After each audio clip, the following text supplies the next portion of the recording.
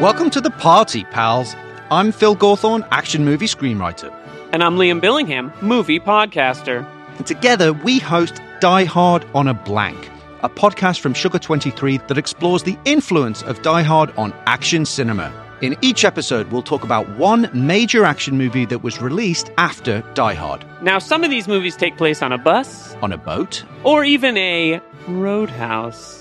Sure. The point is, these are action movies that couldn't exist without Die Hard, and its DNA is everywhere. Die Hard on a Blank is a celebration of action movies and a deep dive into the ways that Die Hard shaped the action genre. So if you're a casual fan or an action movie Die Hard, Ooh, very nice. then Die Hard on a Blank is for you. Yes, you personally. Our first two episodes, which are all about the original 1988 masterpiece Die Hard, dropped December 21st, because Die Hard is a Christmas movie, wherever you get your podcasts. Phil, do the line. Now we have a podcast. Ho, ho, ho.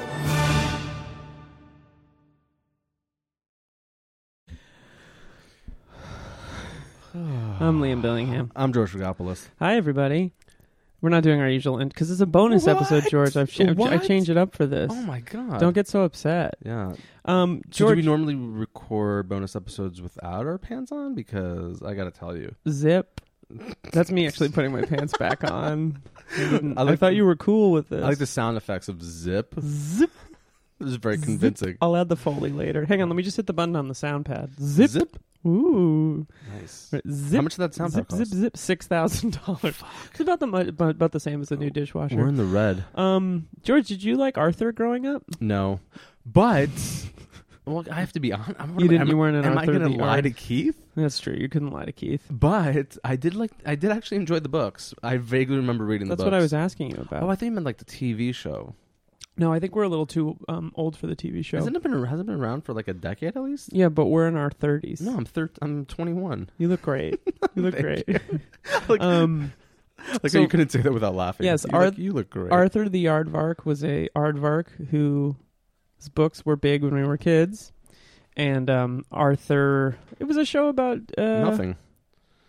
A show about I like that episode about what's the deal? Lord Arthur's dating that woman whose name rhymes with the female body part and doesn't know what name it is. Dolores. Arthur Timothy Reed.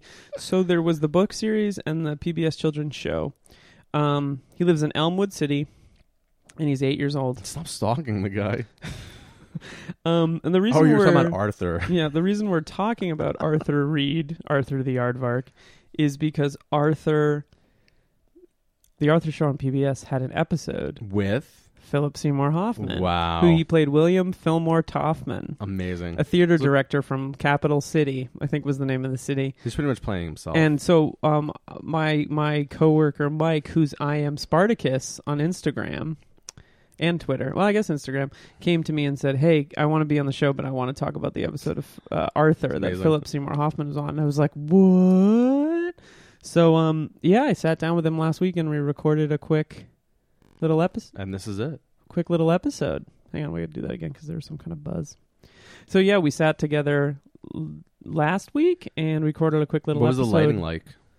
It was kind of track lighting. Yeah. Why did you ask that? Just set the scene Set the for scene. us. Yeah, where were you sitting? We were sitting. What was he wearing? What were you wearing? Nothing. Wow, okay. Wow. Yeah, it was weird. Truth comes out. Work setting. I think Arthur brings that out in people. It really gets them going. Yeah. We'll be back at the end. George actually hasn't heard the recording yet. So I'm excited. He's going to listen to it with you now. Yeah. Okay. Enjoy this interview with Mike Carroll. It's not really an interview.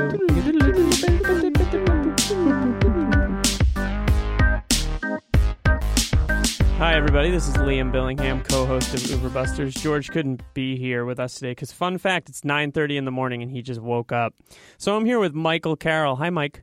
Hi, Liam. It's a pleasure to be here. It's a pleasure to have you. Yeah, pleasure to be talking about Philip Seymour Hoffman and to be talking about this particular performance. So when you say this particular performance, which performance are you talking about? We're talking about him playing William Fillmore Toffman on the PBS children's show Arthur. And I didn't know this existed. You pointed this out to me. Yeah, I didn't know this existed. I've been listening to your podcast for some time, and I was looking at Philip Seymour Hoffman's oeuvre more Ooh. closely, and this little thing popped up, and I wondered, what does he look like as a bear? Is he? Oh, that's right. He is a bear in this. He's a bear, and you know what? I think he should have been a chameleon. Why? Because Oh. if he was a vegetable, he'd be an onion because there are layers. So I watched a good chunk of this episode. I think it's hilarious that his character's name is William Fillmore Toffman. Anyway, you could turn my headphones Oh down yeah, you're just a little. monitoring. Let's turn that up. Tell me if that's better. Let's. Down just a little. Oh, down. How's Yeah, that? that's much I better. also talk very loud. Yes, Sorry about that. I'm going to try to keep it to a minimum here. no problem. Do you want to? Are you an Arthur fan? No, I'm not an Arthur fan. Did you read it growing up? I did not read it growing up. I think I was just a little too older for it. I spent years thinking that this was in some way a Dudley Moore Interesting. thing. You know, like kids are Because watching of the film. Yeah, and then I was vaguely aware that there was some tie-in with some mac and cheese boxes that I was buying. I don't remember that. Yeah, and then now I'm thinking there's probably going to be kids growing up thinking there's a movie with Russell Brand that Is they that would called be Arthur? Oh, that's right. right, the remake. Yeah, It's sort of a ubiquity to the name Arthur in popular culture. I do not have a big relationship with the Arthur franchise. I read the books when I was little, but I would never say I was a huge fan. I remember there being a Halloween book where he dressed up as a superhero, and that was very popular in second grade.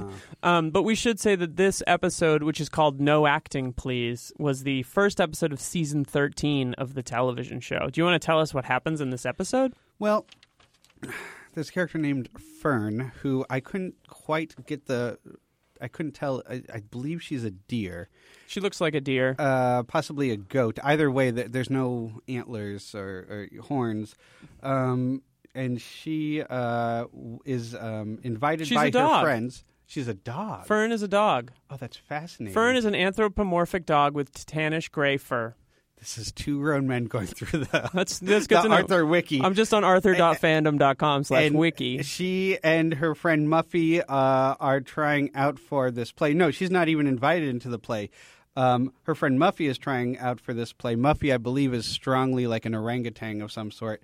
And there is a new there's a famous playwright Muffy is a monkey. named William Fillmore Toffman, played by Philip Seymour Hoffman, who is directing this performance of the play is called The Whistle, Please. No, it's called It Began with the Whistle. And the play has a role for a small child. Right. It's called I Began with a Whistle, It right? began with the whistle, and she is playing. So she goes to this audition. She is just being herself. Her friend is acting up to everything. William Fillmore Toffman notices Fern and approaches her. Did you watch? You watched this part, and he kind of says, "You have such slender shoulders," and you it's a little weird, right? Yeah, your look it won't translate to the podcast, but I would describe it as cringy. it was a little cringy. I mean, the whole Maybe in retrospect. not to get too far off the plot here, but the whole show putting Hoffman into this thing, he was at least keeping with some of his cringier characters. Maybe. I don't know if this was intentional or not.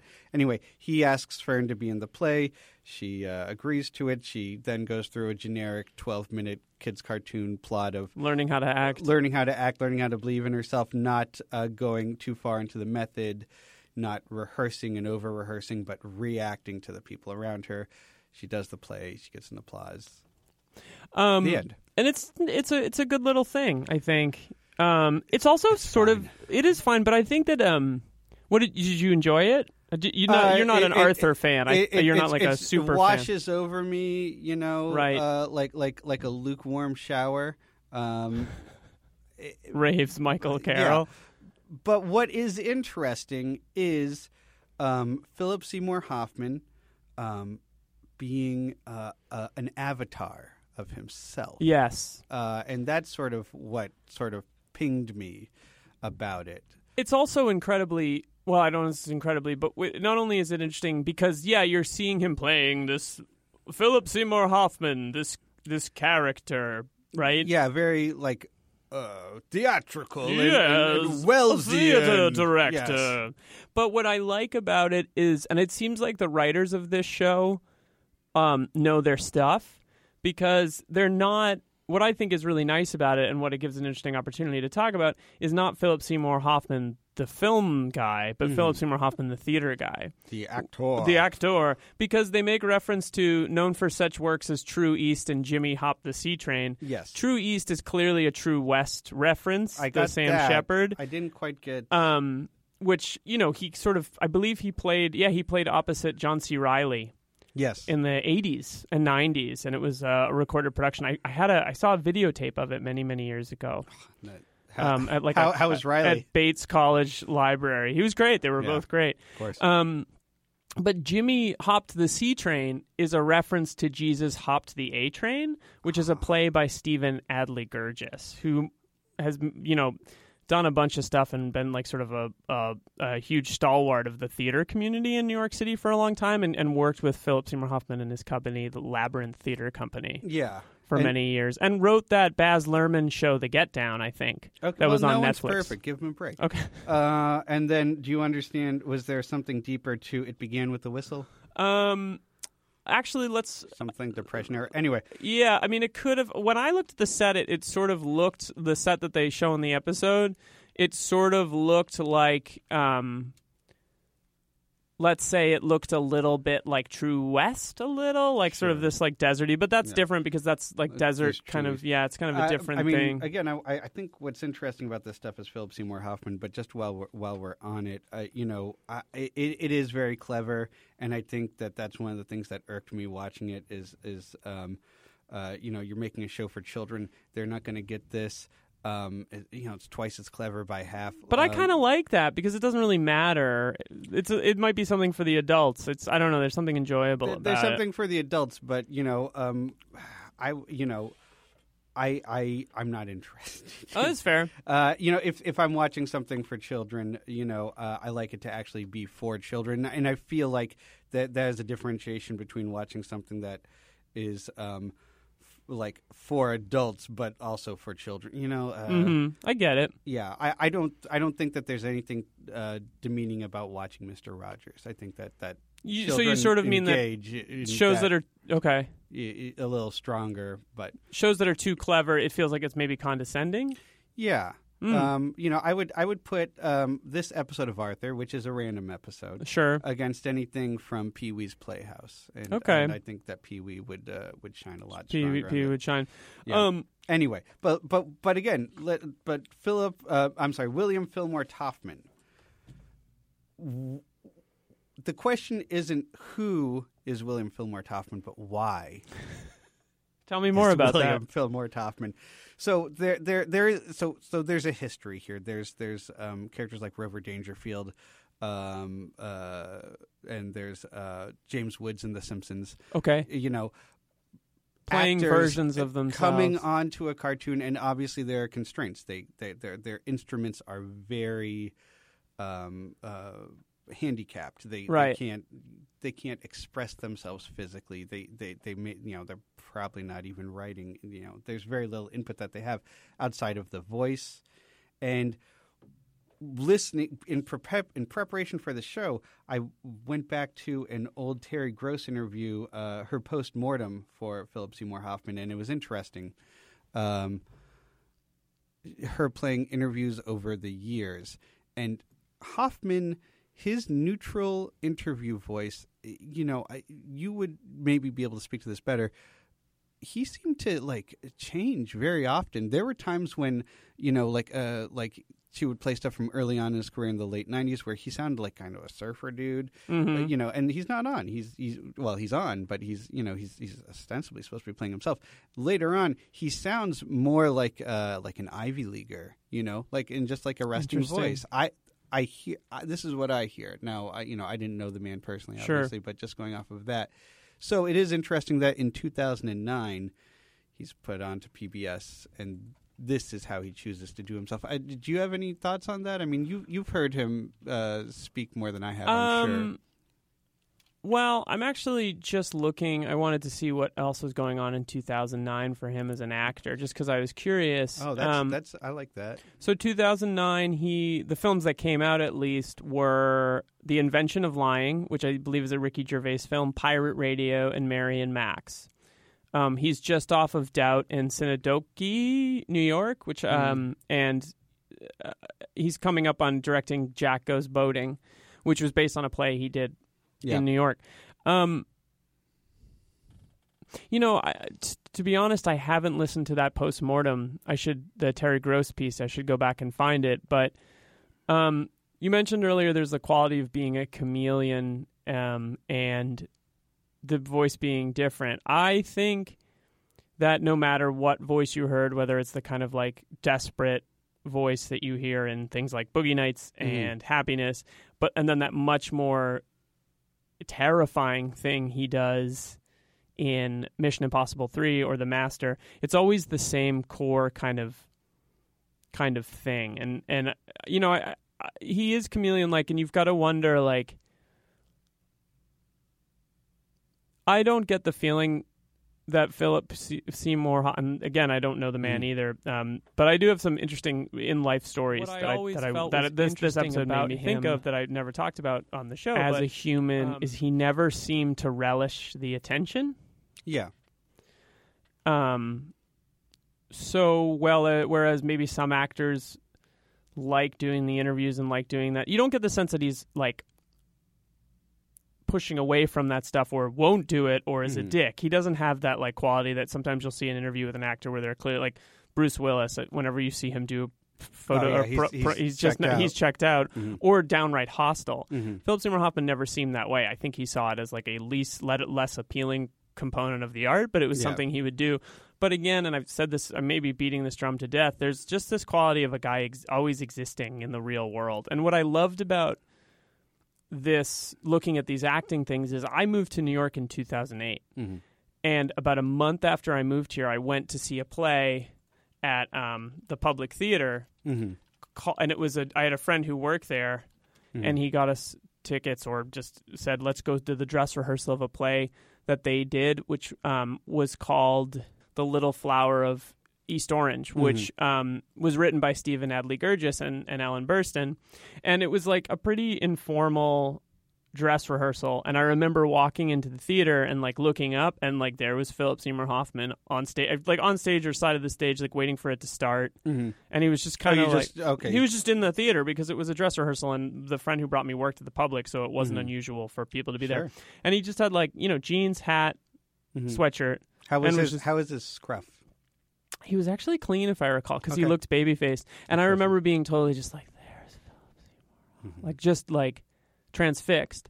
But like, you're transfixed by the most regular-looking dude in the world who's attained this kind of status. But what was appealing to me is like, this guy's a movie star. I saw him in a movie like last week, and here he is in person. And he always seemed approachable in that way. Like when I would be down in that part of the city, I'd see him around the city. I mean, he lived down there, I think. Yeah.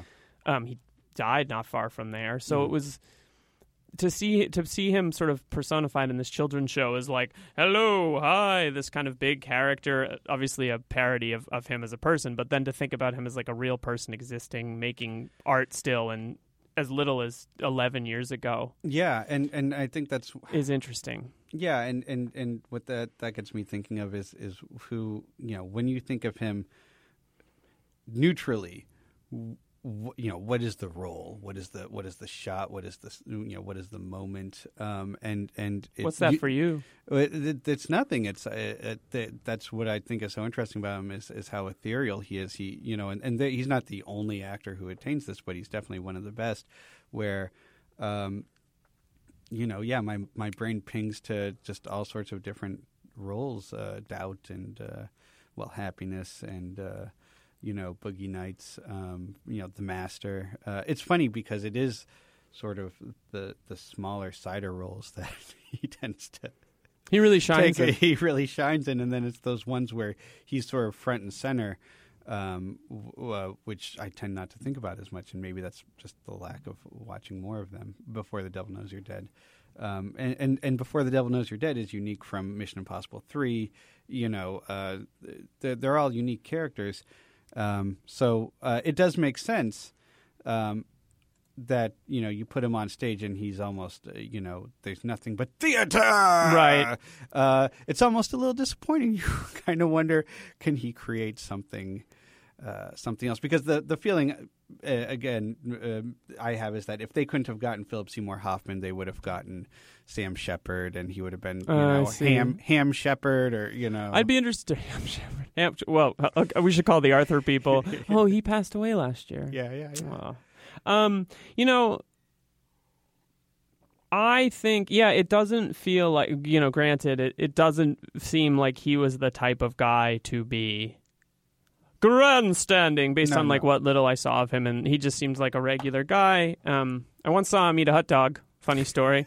Not to brag. Not to brag. But, I think it's hard to say, except that there was nothing performative about him. I feel like in his performances there was mannerism, or he could be mannered in things like The Master. Yeah. So just to come back to the moment when I just saw him, it's very rare in life that you get to see someone famous in the true element where they feel most comfortable, which I think was the theater for him, and just existing. And I'll kind of obviously, I made a podcast about the guy, so I have strong feelings about him. And so to just see him exist in that moment for whatever amount of time it was, 2008, I was 25, 26, and I was just like, there's probably the coolest guy. The guy who I think has been the coolest guy since I was 14, 11 feet in front of me or whatever, So, but it didn't seem like he was... Imagine sort of being very famous. You've been up for a bunch of Academy Awards. You're doing a play. You're directing a play at a big, reputable theater. There's a dress rehearsal. There's people around you haven't seen. And he didn't seem affected by... He didn't seem self-aware of his own fame in that moment. And again, I didn't have a conversation with him or anything, but it always sort of impressed me that he could just exist, which maybe sounds ridiculous, but that would explain... That sort of gets at my own sort of fascination with him as a person. Yeah. But I don't think he was performative, and that's what, thinking about things like The Master, that's the closest it gets to a kind of mannerism. But he's playing a huckster, and a con man, and also William Fillmore Hoffman, Yes. So it's sort of funny, maybe he did the role, and then he was like, I should go more into this, and then he talked to Paul Thomas Anderson, then did The Master. This joke isn't going anywhere. I don't know. I don't think it's a bad joke. This was a rushed recording.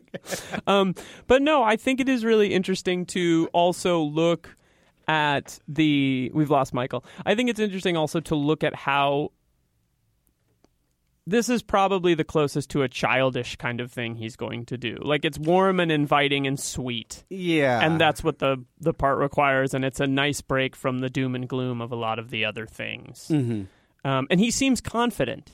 Yeah. There's a confidence that you don't really get. There's a warm, gentle confidence. And that's sort of what the whole episode is getting a child to be in that place sort of in a roundabout way, because he is, again, doing the bombastic. And also, we're waving our arms around as we do William Fillmore Hoffman. We're waving our arms around, which isn't going to read. I also think maybe people hear whoosh, whoosh. Whoosh, how's my Foley? Yeah. Get at me. I also think it's nice to see him play a genuine nice guy. Yeah.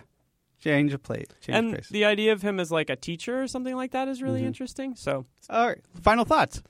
No, it was good to spend a minute. We're gonna have a chance to think more about this when we look at his later episodes. When we look at later movies, we're gonna have a better chance to talk about this when we look at things like Jack Goes Boating. But it's nice to see him do something like this. Final thoughts from you? Anything you want to add? No, I think no, I have nothing. Can you tell me before you go what your favorite Philip Seymour Hoffman performance is, if you have one? Or I've been listening to your podcast. It's just a goddamn happiness. Is it really? Is it happiness? Well, it's the mumbling. It's not even. You're rewatching those scenes. It's it's such a small part of the. I watched the game. That's as much of it as anything else. Do you remember where you were when you found out he died? I was at work. It was a big day. That was a big day. It's a Sunday. Yes, Mhm. I was still working on Sundays. I was on a plane, Oh yeah. and I landed and had 5 text messages. Oh. Yeah. Mm. Yeah, and I was like, what? Oh, it was awful. Yeah. One thing I just want to say, I want to leave this as maybe a parting note, but in the trivia for fandom.arthur.com, This is not funny. it's not funny. It's actually really sad. Mm. But under the trivia, it said he is a parody of his own voice actor, Philip Seymour Hoffman. It is unknown if he is still alive, as his voice actor is deceased. I mean, way to suck all the fun out of doing an arthur.fandom.com It's a little- wiki. It's a little depressing. Mhm. And I was thinking the other day that sometimes it can be hard to remember that he's gone when you watch these movies. Yeah. Like because he'll always exist in some media, right? Mhm. So to kind of have to reckon with that is difficult. And the things we lost about him as an actor, it's a lot of stuff. It's a lot of stuff that could have been. Fucking sucks, man. Fucking sucks. This was great though. It was good to, you know it didn't fucking suck. Yeah. Talking about Arthur with you, Mike. Oh, thank you so much. Thanks for coming. Okay. Bye-bye. Bye-bye. All right, there we go. Thank you, Michael. Yeah. Thanks, Mike. It was kind of a cool little oddity that I didn't know existed Yeah, until neither he did I. brought it up. And made me a little sad because it sort of makes you think about Philip Seymour Hoffman It does, of and course. his passing. Yeah.